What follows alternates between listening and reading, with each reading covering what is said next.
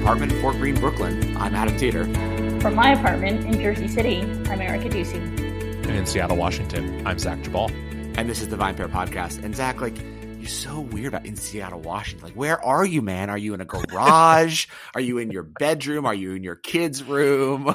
Where are you? In my den in Ballard, I'm Zach Jabal, just hanging out here with a bunch of kids' toys and a basketball that probably isn't going to get any use for a while. Oh man. So we are all working from home for obvious reasons, but still keeping the podcast going. Obviously this is a podcast we're recording on Wednesday, March 18th with the goal of getting this up for everyone to hear tomorrow, March 19th. Just because of the state of what's happening in the industry, we're going to try to put these out a lot more often. In addition, we will be putting out through the same feed, individual conversations with restaurant owners, bar owners, winemakers, distillers, brewers, led by either myself, Erica, or Zach, over the next few weeks to hear how they're dealing with, life in the time of Corona, sort of how they're adapting. And these conversations are both to hear what they're up to, but also to hopefully inspire and connect us all. I think when we all understand that we're all going through this together, it makes the situations we're dealing with more palatable and we can sort of start to see a path forward. And so that's our goal with these conversations. Hopefully the next one will come out. The first one will come out early next week. So please be on the lookout for that and support that as well. Without further ado, let's jump into this week's podcast. So first, I guess, Erica, Zach, how are you guys coping? How are you doing?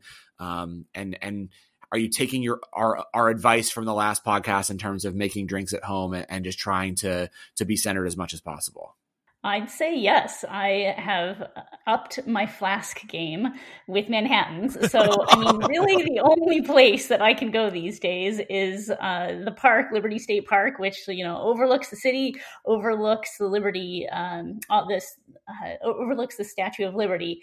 And you can go there, you can have a Manhattan, and it's a really nice way to get away from some of the stress. But I'd also say, right now sitting in front of me, I've got a bottle of Pais, which is a light-bodied red that's been made in Chile for centuries. And recently, winemakers have kind of rediscovered this grape and are making some really cool wines out of it. So I've got this wine from the Garage Wine Company, and the founder of this estate, a small estate, it runs MOVI, which is Chile's Association of Independent Wine Growers. And so it's a very cool, small wine company to follow. And this is such a crushable spring red. It's fresh and clean and floral and savory, soft tannin. So I think, a wine like this is giving me a little bit of relief as well. I think you're first of all, I love the idea of Erica in a park with her kids while she's swigging from a Manhattan in a flask. I think that's awesome. And second, you definitely have become, I think, the unofficial spokesman for Pais, which they should start paying you.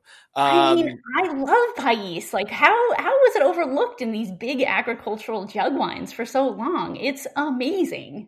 I got to tell you, it's unfortunate to be the guy who says this. One of the single worst wines I've ever had in my life was made from Pais. I've also had some good ones, to be fair. But I had a rosé relatively recently, and this almost never happens with me. But I actually tasted it, and I was like, I can't believe someone actually put this in a bottle, sealed it, and sold it, and felt good about it. It was just, part of it was, I think it was made from, it was a sort of I think it was one of these wines of philosophy more than quality. And it was these wild Pais vines that had grown out of control, and someone sort of picked them and essentially did nothing. And it was just it was essentially somewhere between drinking vinegar and drinking I don't know, the cranberry juice that hadn't been sweetened. And it was just, I couldn't do it. I rarely, if ever, I'm no, I cannot understand, but I don't know who would have liked that wine. But I guess the answer is I should have just had them send it to you, Erica. I am not into those kombucha style natural wines for sure. If a natural wine is made on the clean side and I'm not getting any sort of those mousy characteristics or those kombucha characteristics, then I'm all about it. But I probably would not have enjoyed that wine. I just recently discovered the grape and when I was down in Chile this summer. It is pretty delicious. I mean, like, what is it? The South American Beaujolais. The problem is that they just don't have enough of it. Totally. But obviously other people are trying to make it, right? So like in California, a bunch of people are using the same grape. It's just the mission grape, which is crazy to think that like it was also a grape that was brought over by Spanish missionaries in order to, basically make communion wine. And now a lot of these talented winemakers have realized, hey, if we cultivate this well and we use certain methods that we've now learned over the last, few decades, we can actually make really delicious stuff with it, which is cool, right? It's crazy. No, I was going to say one of the best things about it is like it's one of the few wines that you can get that are old vine wines for like $20. Where else in the world can you get a wine made from old vines that is $20? It's like an insane value. Well, it does kind of highlight one of these interesting things about the history of the grape, both in North and South America, which is like it came over as this idea, basically to have grapes to make communion wine from.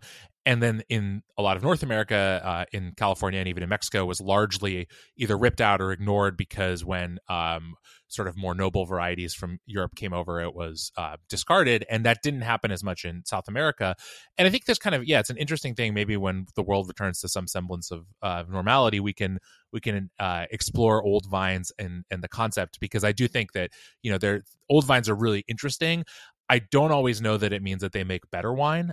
Sometimes yes, sometimes maybe. Sometimes I can attest to some non-Pais old vine wine I've had that still sucks, because in the end, like you can leave vines in the ground for 100 years, but if the place you're growing them isn't a great place to grow grapes, it doesn't really matter. But it is interesting that you're right, that it is a really accessible variety and style of wine to try what it tastes like to drink wines made from grapes that are from vines that are 100+ years old, because it's true that is a very rare opportunity, especially with wine from this hemisphere. True. So, buddy, how you holding up? Well, it's been an interesting week plus whatever. Not sure that I expected to have a week quite like this in my life, but I'm doing okay. I have the benefit, I guess, maybe it's one of the advantages of not living New York City or adjacent, is I actually have like space to have a pretty good sized wine collection. So I'm not like some people that I know in New York who are like, panicked that in 2 weeks they'll be out of wine. I have a pretty ample supply. And my wife and I have been taking the opportunity, not that we needed the encouragement, to drink a bottle of wine every night with dinner. But I will say that one thing I've been struggling with is like that feeling that I get when I'm at home too much, where I'm like, it's 1:00. And yeah, maybe it's a Wednesday, but like, is there a compelling reason I shouldn't be drinking a margarita right now? So I've so far been able to fend off that instinct, but it's coming for me, and I do think that it's going to be a challenge for a lot of people, right, to deal with just the sort of general. Even if you're working from home, I mean, some people I think who are working from home are really genuinely still super busy, and those can be people in all kinds of industries, and for them. I actually have a friend who was telling me that he feels like he's working even more than he used to because he's not commuting anymore. So all of his time, basically from waking up to when he finishes with work, is work focused. But I think for a lot of us, even with things to do, you kind of inevitably end up with a little bit of downtime. At least I feel like I have. And so it's hard to fight that urge to be like, oh man, the fridge is right there. The liquor cabinet is right there. But so far I'm holding steady. I mean, I would say what I've found is, I think either in a good way or a bad way, had to get used to this last year when our office wasn't ready in the construction phases. And so we had to all work from home at Team VinePair. So we kind of got used to it. But I think what I've found, which is sort of what you're saying, Zach, is like, I actually do find it's very hard to turn off. And that you wind up working like, I remember 2 nights ago, so what was that, Monday? I remember Naomi and I were both sitting at the dining room table working. We looked up and we're like, wait, it's 8:00. Should we cook dinner? Like, how did that happen? And the second you wake up, it's, there's no separation of your commute. There's no like, I mean, I really miss Michael Barbaro. I haven't listened to The Daily at all because I don't commute anymore.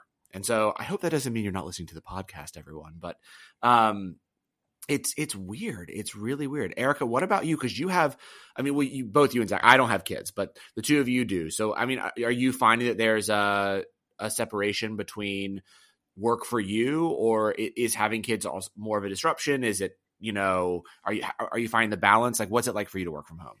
Yeah, I'd say there's no separation of time, that is pretty much not work time. I mean, as at VinePair, we've been working kind of around the clock to cover the effects of COVID-19 on the drinks industry. And that has meant, that we're still posting at 10, 11 p.m., that we're still fielding emails and talking to people, sources for stories around the clock. And then when you throw in two kids working, alongside me at the kitchen table trying to do their kindergarten and fourth grade assignments. I mean, I give it like a week and a half before we get to Lord of the Flies territory. So it's a little bit much. I think God bless teachers. I think teachers should get paid $1 million a piece for every year of school, of every year of time served, essentially, because it is not easy.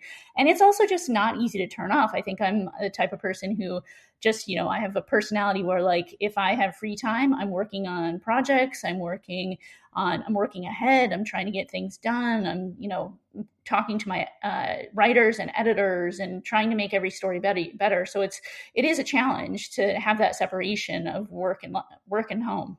Totally. So can you talk a little bit about the reporting we've been doing? Because I know we basically have, insanely shifted gears in terms of what we have been writing about. I mean, obviously we've always tried to cover, take a holistic view and large scale view of the world of drinks, whether it's through our cultural coverage or other things, but we've really went basically all in on what's happening in the world now. So I'd love if you could talk a little about that and some of the stories that we've been publishing, and then sort of we can take the conversation from there, since today's topic really is more what's happening now than, specifically like, let's talk about whether or not Napa is relevant anymore, which we might get to at some point.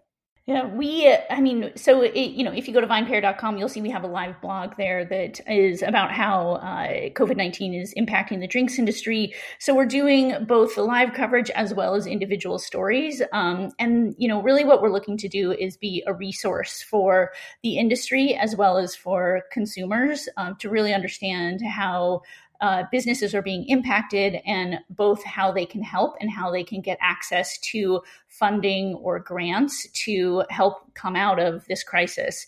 Everything that we're doing, all of our staff is dedicated to these types of stories. We've talked to people from all parts of the industry, suppliers, importers, distributors, restaurateurs, bartenders, you name it, we've talked to them. And what we're hearing really is that it's going to be a very devastating impact for a very long time, and that a lot of businesses will probably never reopen unless they had, pretty significant funding or backing going into something like this. So, this is really a dire time for all parts of the industry. From the independent restaurants all the way up to, big companies. We have coverage looking and charting, on the big side, looking at the AB InBevs and the Diageos and what's happening in that space. And then, on the ground floor of, what wine bars and restaurants are doing in New York and LA and throughout the entire country, trying to really understand, are there innovations that operators can follow right now? What are people doing to try to stay afloat, to try to keep their businesses open? So, our goal, to be a resource, to be a source for ideas and inspiration, and then for consumers to really help all of us who love the drinks industry and who love going out to, if you're in a position to donate, to do that. So I think what we see in the hospitality industry is that, we have a situation right now where entire careers, livelihoods, communities have essentially evaporated overnight, and there's just no telling when that will come back. And so this is a workforce that can't work from home, can't take care of their customers now, can't take care of probably their families and their rent. The message we want to get out is, we're a resource. We're here for you. We are dedicating all of our efforts to help keep people informed and provide ideas and pathways for recovery when that time comes.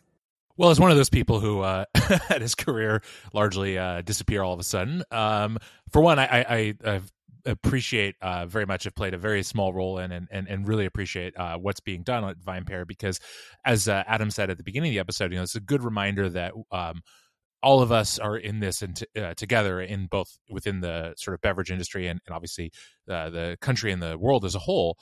A couple things I wanted to say, though, that I thought were really interesting about what's come out of this period of time and may continue to emerge. One of them is this sort of conversation that people are having around this idea of what does it mean to have your food and your drinking life totally homebound, right?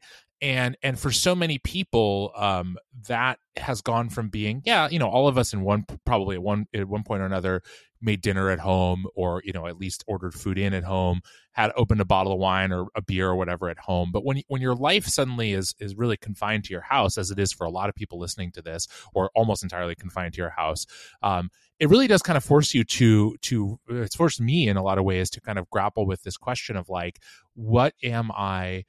How am I going to keep doing the things that bring me joy in life? And for me, that's obviously a lot of things involving drinking. And I'm so I've been so excited to see, all the people out there putting out, tutorials on how to make cocktails and recipes. And obviously we've done that at VinePair and others have done as well. And also this sort of ongoing conversation of like, how can we keep socializing with the people that matter to us, even if we can't be with them in person? And so obviously, the other part of that is, virtual happy hours and dinner dates and stuff like that. And I mean, it's not ideal for anyone, obviously, but it's been really heartwarming for me to see. I have to say, it has been really cool to see everyone sort of doing their thing, which is awesome. I'm curious though, like from your perspective, guys, like have any of you, so at least in New York, we've seen a lot of restaurants and bars, well, in the tri-state area, sort of go to go and, do cocktails to go and things like that. Have you taken advantage of any of it, if it has happened, and sort of like, what do you think about it in general? Because for me, like, I love that it's happening and that like, it feels like this really fun thing, but also it's kind of destroying me inside, because I'm like, this is happening out of desperation because we have no support for this industry in this fucking country. And this is showing to me how much we don't support this industry that is so vital to the United States. Like, what was it? I think I saw a figure that was like almost 50% of our population could be considered to be employed by the service industry, something crazy like that, right? It's a huge employer of jobs. And like the bone we're throwing to these owners and their employees in a literal time of crisis is, well, you can still be open for delivery if you can figure it out. Instead of like, look, a bailout's coming, we got you. And why is the airlines getting bailed out? I mean, like the airlines are getting bailed out, but that is such a small fraction of workers in this country. If you look at the hospitality industry, like you're saying, or the service industry, it really is a massive percentage of people in this country, and that there is no framework or support system to really support them is kind of a travesty. Yeah, it's fucking infuriating. Like it's one of these things where I was talking to a friend who lives in Atlanta last night, who he's in the music business, and he was sort of saying, we used to always think we were recession proof, and clearly we're learning we're not either. A lot of people are losing their jobs there as well because concerts are getting canceled, et cetera. But he was in his car driving to a restaurant because he had read a lot of our coverage and was like, my wife and I have decided we're going to order out every night. But he's like, but we have a kid at home, and we're now also saying, like, are we putting ourselves at risk because a lot of the restaurants in Atlanta aren't delivering. They're asking you to come and pick it up curbside. So now I'm driving out every night to pick up dinner curbside to bring home because we want to support our favorite restaurants. We don't want them to go under. But it's so upsetting because that's all they're being given basically is this new license that allows them to do this, as opposed to what the government should be saying, which is like, look, a bailout, like we got you down the road. There'll be a lot of loans. We'll be able to help, et cetera. Like, I just don't get it. Well, there's like three different problems here that all kind of work together. So one of them is the like needs of the business, right? Which is like any business, but restaurants and bars in particular tend to operate on very thin margins, and so they don't have the ability to just sort of keep open for an indefinite period of time when they're running a loss. And so there's the real question, which I think is a valid one, is basically like, what number of restaurants can realistically even pivot to delivery and or pickup or whatever, some sort of non dine in format, and continue to basically make ends meet? And I think the answer is it can't be very many, because if delivery and takeout were that profitable, that's all people would do. And obviously these are different circumstances, and there's maybe much more appetite for that than there would be traditionally. But there's a reason that, like, sit down service has been the sort of staple of American dining for a long time. So there's the financial aspect of it. There's also the other question of this, which is like, frankly, and I hate to be this person, like, none of us know how long this is going to last. And it's one of those things where if you think about, okay, maybe for a week or two, people are kind of willing to go along with, I'm going to get dinner out every night. I'm going to support, other businesses. But how many people are making enough money where they can, even if it's less expensive than a sit down meal, can really truly be affording to get takeout or delivery food every night? I mean, there are some people who certainly can, but a lot of us, even if we were inclined to support the industry, even someone like me who has worked in it, we can't, my family can't afford to order, especially like high end takeout on a regular basis that it would take to keep some of these businesses afloat.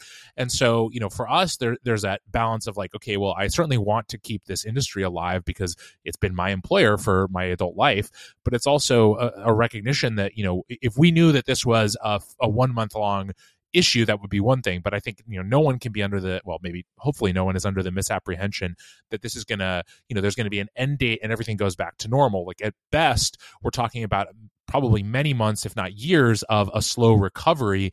And we're just, people trying to hang on for now is fine. But I think, the conversation that's going to come out of this, and it's already starting, and some of the leading lights in food and drink are talking about it, is, the industry is going to be fundamentally changed by this. And what that change looks like is still very open to discussion and interpretation and changing via events and how people behave. But we're not going to go back to, February 2020 levels of, or not the restaurant and bar industry, certainly not for a long time, and possibly never.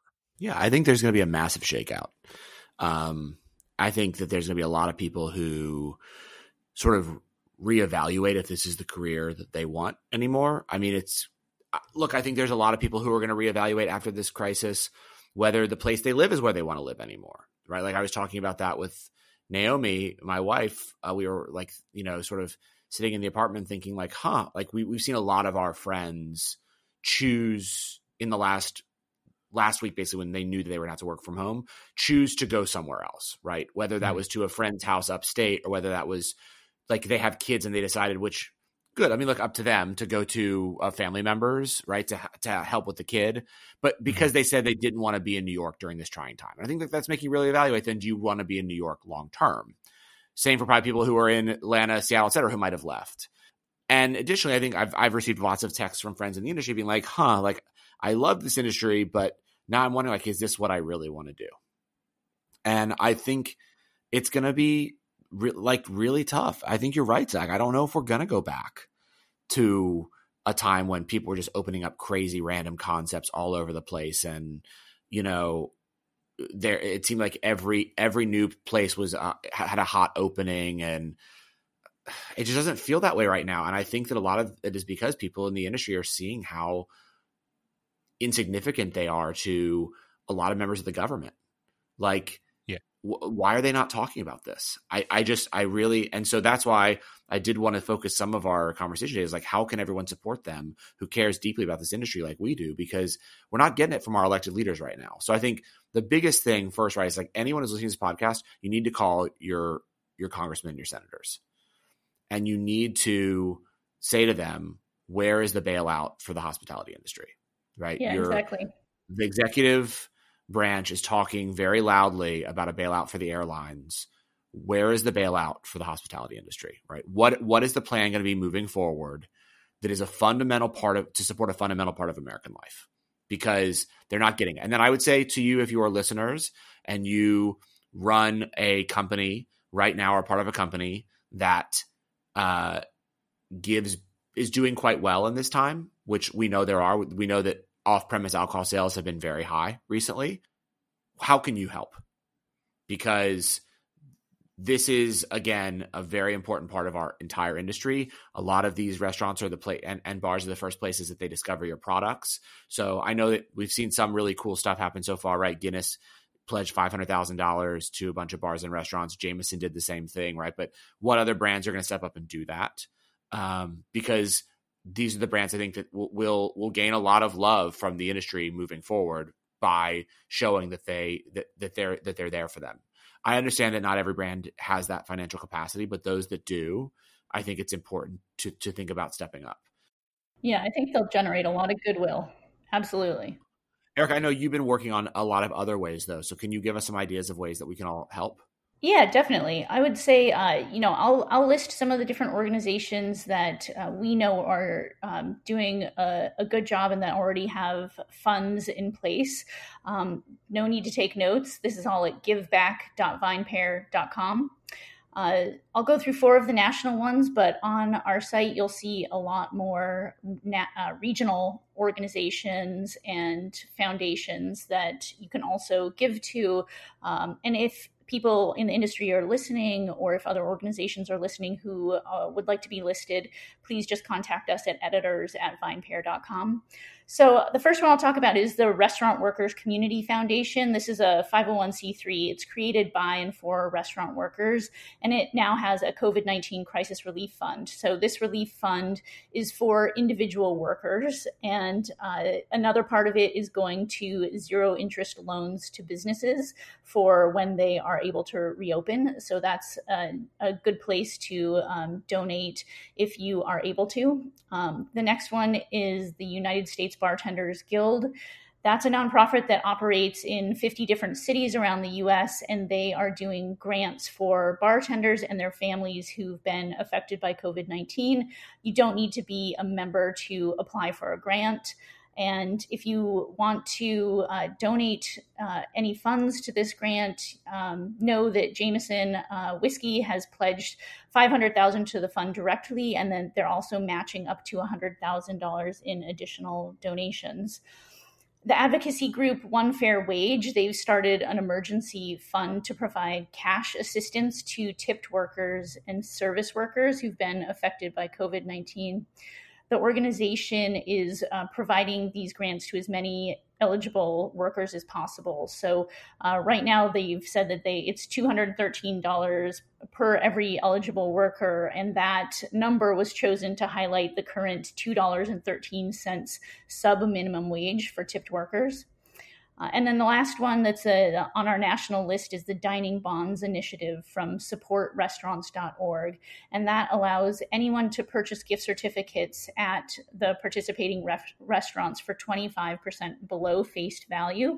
But then when the restaurants reopen, they're redeemable for full value. So that allows the restaurants to both receive an influx of cash right now and a guarantee of future business. So those are some of the main funds and foundations that we're highlighting. But again, this is an evolving list. I literally am receiving emails around the clock from organizations who are approaching me saying that they're going to be doing wine auctions and all sorts of different types of fundraisers and so forth that are just coming together. So as the details evolve, we'll be sharing that on the site, and we'll have it pinned up at the top of our nav, and you'll see it's giveback.vinepair.com. I want to come back to something Adam mentioned a little bit ago, which is sort of this idea of how producers, wineries, distilleries, breweries, et cetera, can potentially give back, both because they may be less affected at the moment, because for many of them, they can still sell direct to consumer or through retail channels. And also because, as Adam mentioned there, for a lot of people, the restaurant or bar is the point where they first try the product. And lastly, because frankly, they have always operated on higher margins than restaurants and bars in the first place. And I think that, obviously there's no virtue in, drowning yourself to try and save someone else. So, make sure that you're financially positioned that you can help. But I would really call upon those parts of the industry in particular to look at what they can do, and whether that's fundraisers, whether that's looking to add staff if at all possible. And obviously we all understand that these are difficult times for everyone, and certainly with people mostly having to work from home, there's plenty of those industries that don't have the capacity to take on additional work from home labor, but there are a lot of people out of work. There are a lot of people who have no idea what the future holds for them, and that support, I also really hope and to emphasize, the best you can do is try to provide support directly to the hourly workers who are most at risk here, who've all, well, not all, but many of whom have lost their jobs or are going to be relying on what are at this point kind of insufficient unemployment benefits. I mean, I'm currently waiting to get my first unemployment check from the state of Washington. And while it's certainly going to be better than zero money, it's not anywhere near what I was making on a regular basis. And that's how unemployment is designed. It's not designed to be an exact replacement for lost income. And so, for a lot of people in the restaurant industry and in the beverage industry generally, returning to work is going to be challenging. And so obviously there's a much larger, longer sort of societal conversation about what do we do with all these people who are going to need jobs and for whom the industry that they've worked in may not really be a place that they can find a job for a while. But for the time being, those people need to be able to, pay their rent, presumably, buy groceries, do things, do the things that they have to do to literally stay alive. And so the production side of the industry can, I think, help maybe pick up at least a little bit of that slack, both financially and maybe in terms of work. Couldn't have said it better, man. I think that is the perfect place, I feel like, to wrap up this episode of the VinePair podcast. Again, we'll be coming out with much more regular conversations with people in the industry that are affected by COVID-19 over the next few weeks. Love to hear your thoughts at podcast@vinepair.com. And then, as always, if you have anything to add, if there's something that you want us to talk about, especially surrounding this crisis and what's happening to all of us in this amazing industry that we all love, please let us know. And with that, I'm going to say we'll see you all here back next week. Sounds great. Thanks so much for listening to the VinePair podcast. If you like what you've heard, please rate us or review us wherever you get your podcasts. It really helps people discover the show. Now for the credits. The VinePair podcast is produced by myself and Zach Jabal and is engineered by Nick Patry.